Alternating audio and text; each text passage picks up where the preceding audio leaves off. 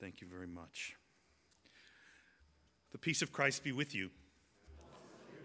My friends, I bring you greetings today, and I'm grateful for the invitation to be with you this afternoon. And I bring you greetings from your sibling congregation, Nassau Presbyterian Church in Princeton, New Jersey, in the heart of town and on the edge of campus. And I also bring you greetings from the freshly named Presbytery of the Coastland. I think that's right.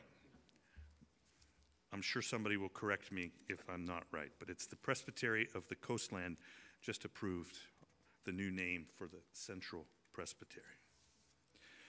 As we turn to God's Word this afternoon, will you join me in prayer?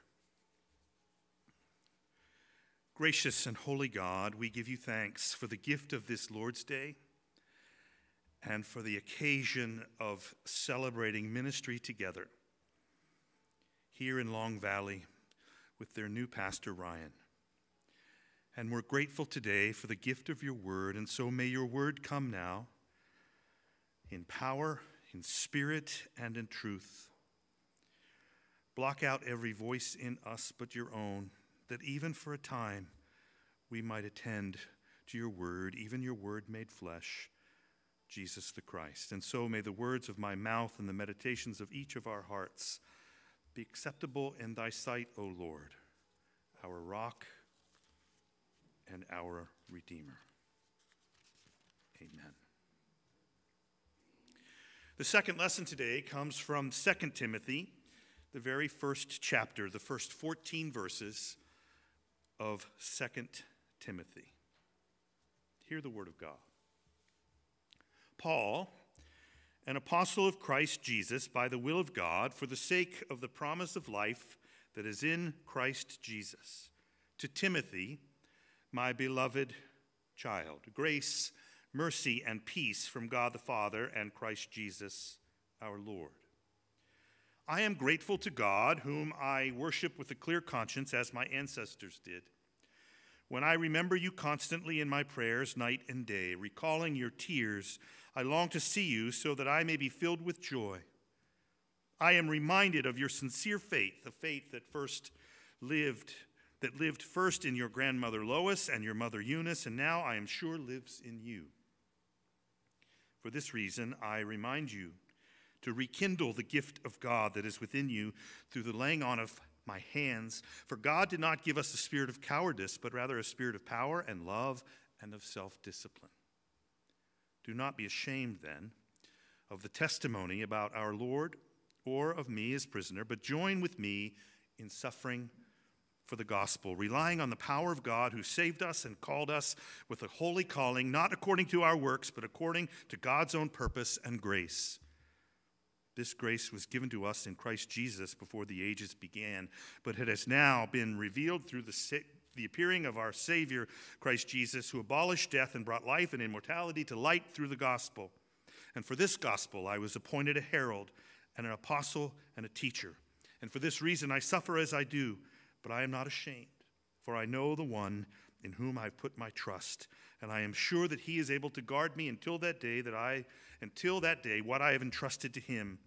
Hold to the standard of sound teaching that you have heard from me in the faith and love that are in Christ Jesus. Guard the good treasure entrusted to you with the help of the Holy Spirit living in us. This is the word of the Lord. Thanks be to God. When a seminary student or a pastor lands in ministry, a new ministry in a particular congregation, somewhere, someplace, sometime, it can be like being dropped into a whole nother world. A part of the country you've never lived, a congregation very different from the one previously served or the one that nurtured your own faith. One of my seminary professors wrote a book on interpreting congregations, and she argued that good preaching and successful ministry depends upon wise discernment of congregational context, not unlike the responsibility of interpreting biblical texts for preaching. I grew up in a congregation in suburban Pittsburgh with 2,500 members. When I graduated from seminary some 35 years ago, I went to serve as a solo pastor of a congregation of 110 members, full of three-generation families where most live within 3 or 4 squares of the church. It was way down in South Jersey where they think North Jersey is Trenton. I started July 1st. We were invited to a rainy July 4th picnic. The rain didn't stop the picnic. We just all circled up in our lawn chairs in the 2-car garage separate from the house. I've never seen a garage as clean before or since. You could have eaten off the concrete floor. On days of communion, worshipers would drop a communion registration card in the offering plate indicating that they'd been there to receive communion. I had to confess to the clerk of session that I had no idea what a communion registration card was or what I was supposed to do with it. And it took me a few years to realize that the financial secretary responsible for the offering collected it each Sunday in a paper bag, took it home to count all by himself, and kept it in his freezer until he had a chance to make a deposit later in the week. This was 1986, not 1926, and the bank with the drop box was right next to the church. He guarded that weekly deposit with his freezer. Guard the good treasure entrusted to you with the help of the Holy Spirit living in us, Paul writes to Timothy. The good treasure. The good treasure. Other translations refer to the good treasure as the good thing or the good deposit or the precious treasure. Guard the precious thing placed in your custody. At the end of 1 Timothy, Paul exhorts Timothy to guard what has been entrusted to you. Avoid the profane chatter and contradictions of what is falsely called knowledge. By professing it, some have missed the mark as regards to faith. That seems to lean toward a connotation of the treasure as teaching, as truth, as content. Guard the content of the teaching, the truth, the gospel entrusted to you. But the Greek word leans more toward the sense of a deposit, something placed within you more than something taught to you. This week at Nassau Church, we started our fall small groups. I'm leading mine again online on Zoom. And on Wednesday morning, we had someone from Seattle, someone from Texas, someone from Pittsburgh, Virginia, and Nova Scotia. And of course, others around Princeton. Now, I imagine if I ask a small group like that, and like any small group in this congregation, for help with what does the good treasure mean, I'd get a variety of answers. The good treasure is the gift of faith given to us through the Holy Spirit. The good treasure is the gospel account of the life, death, and resurrection, the life, teaching, death, and resurrection of Jesus. The good treasure is the earthly riches God has given us, along with God's call to take good care of what we have been given and use it to further the kingdom of God. The good treasure is what Paul mentions earlier in chapter 1, a spirit of power and of love and of discipline. God's gift of good treasure to us is a spirit of power, love, and self-discipline. And in good Presbyterian fashion, if we had 10 to 12 folks in a small group, we might get 10 to 12 folks take on what Paul's referring to when he writes, guard the good treasure entrusted to you with the help of the Holy Spirit living in us.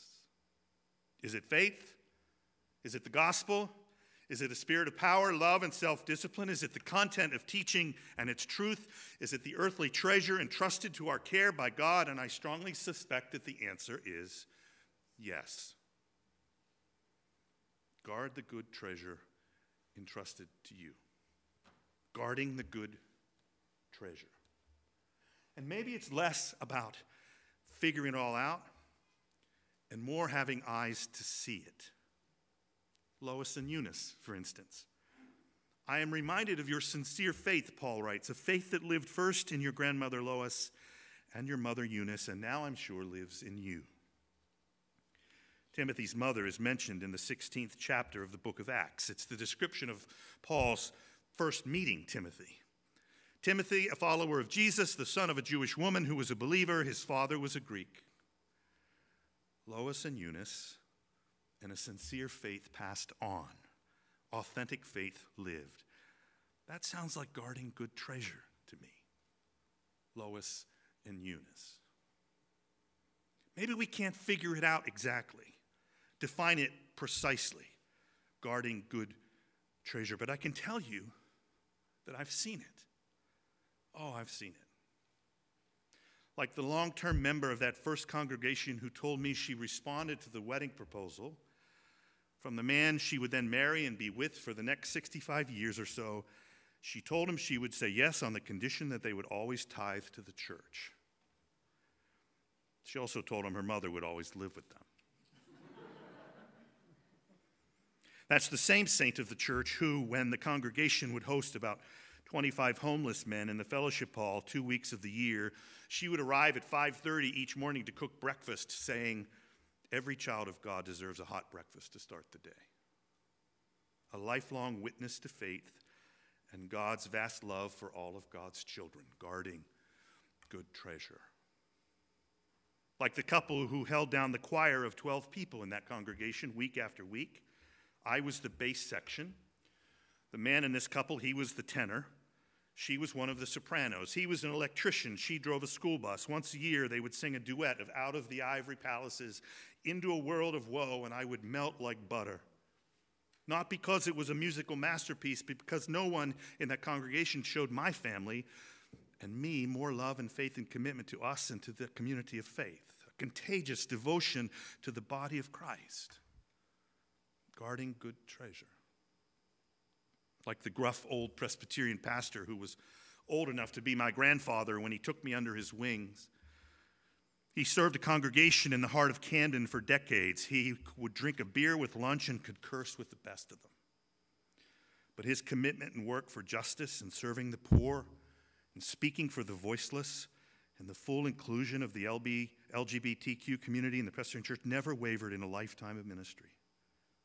Guarding the good treasure by never giving up on the work of God's kingdom. Like the saint of the church in Princeton, now gone on to glory, who was the best evangelist for worship. She treated each Sunday's worship like it was a delicacy. She was to worship as a foodie is to fancy food. She was very clear about how her life, her faith, her joy was nurtured by worship, and she would tell anyone and everyone that every Sunday was an Easter Sunday to her. Like adult advisors who take vacation days to lead youth service projects, like church school teachers who give of themselves to tell your children and mine, your grandchildren and mine, all about the love of Jesus. Like the World War II veteran who had me in the palm of his hand over and over and over again, telling me stories of the war and his life and his faith. And on his deathbed, he told me that when it came to the things of God and the complexities of faith and the yearning to figure it all out, he'd come to the conclusion that it all came down to love. God's love for him. And that was enough, he said. That was more than enough. Basking unashamed, less in the life of the mind and more in the love of God. Passing on the stories of Jesus from generation to generation. Leading a group of young people for a week they will never forget and may shape their view of the world the rest of their lives.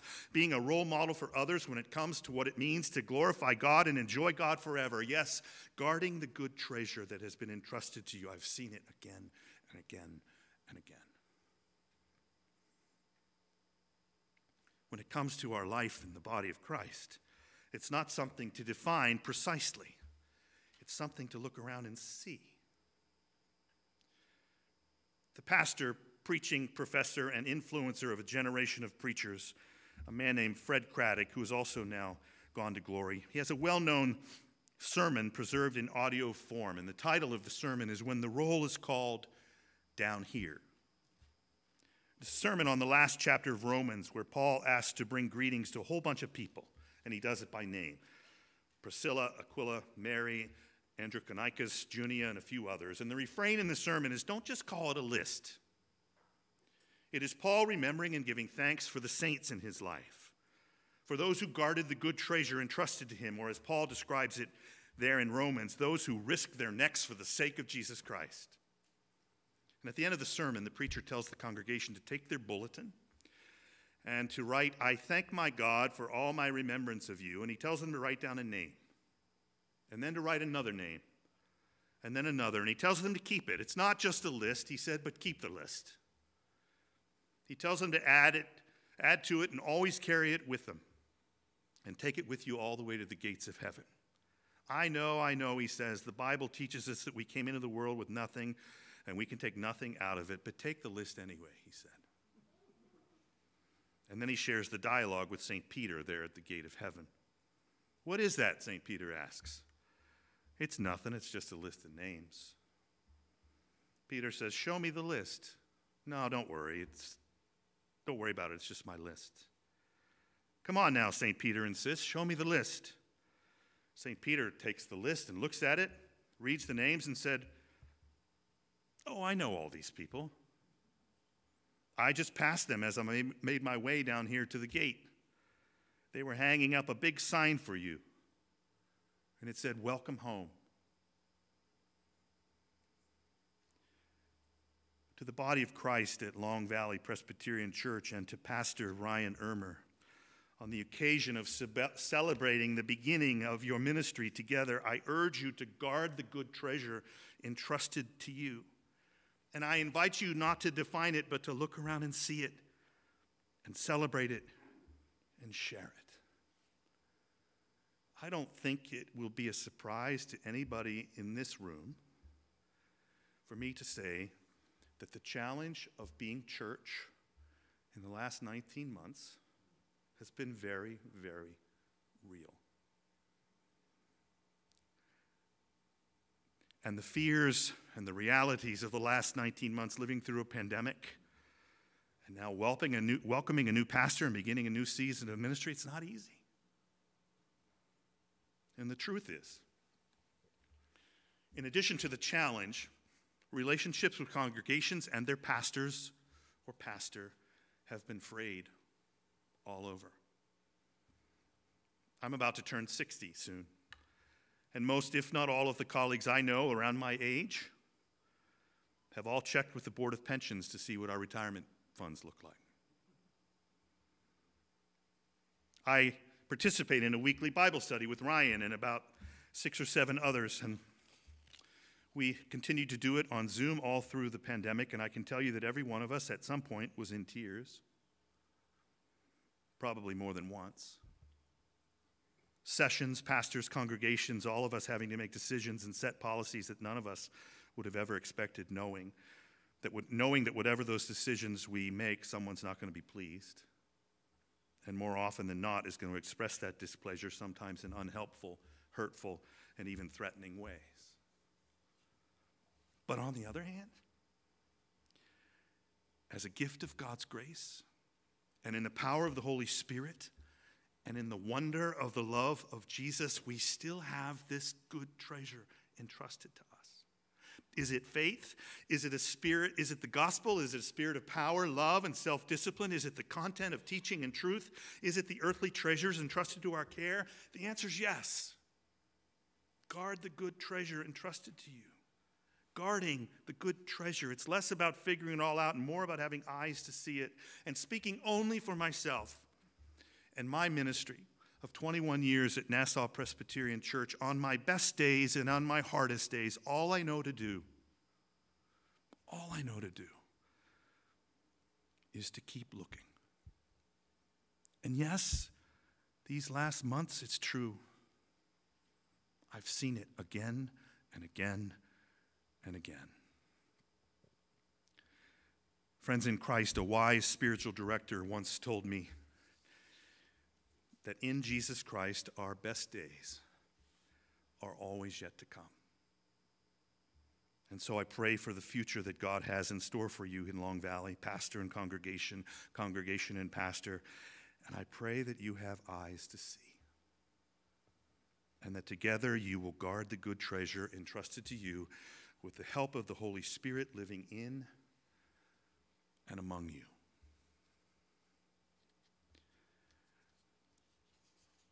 Let us pray. Almighty and holy God, we give you thanks for the good treasure you've entrusted to us. Not only give us eyes to see as a gift of your Spirit, but give us hands to work for and feet to walk toward and actions to take and love to show, that together as the body of Christ, we might be for others witnesses of that good treasure. Pour out your Spirit upon the Long Valley congregation and Pastor Ryan, the body of Christ here and now. We pray as we would live in the precious name of Jesus.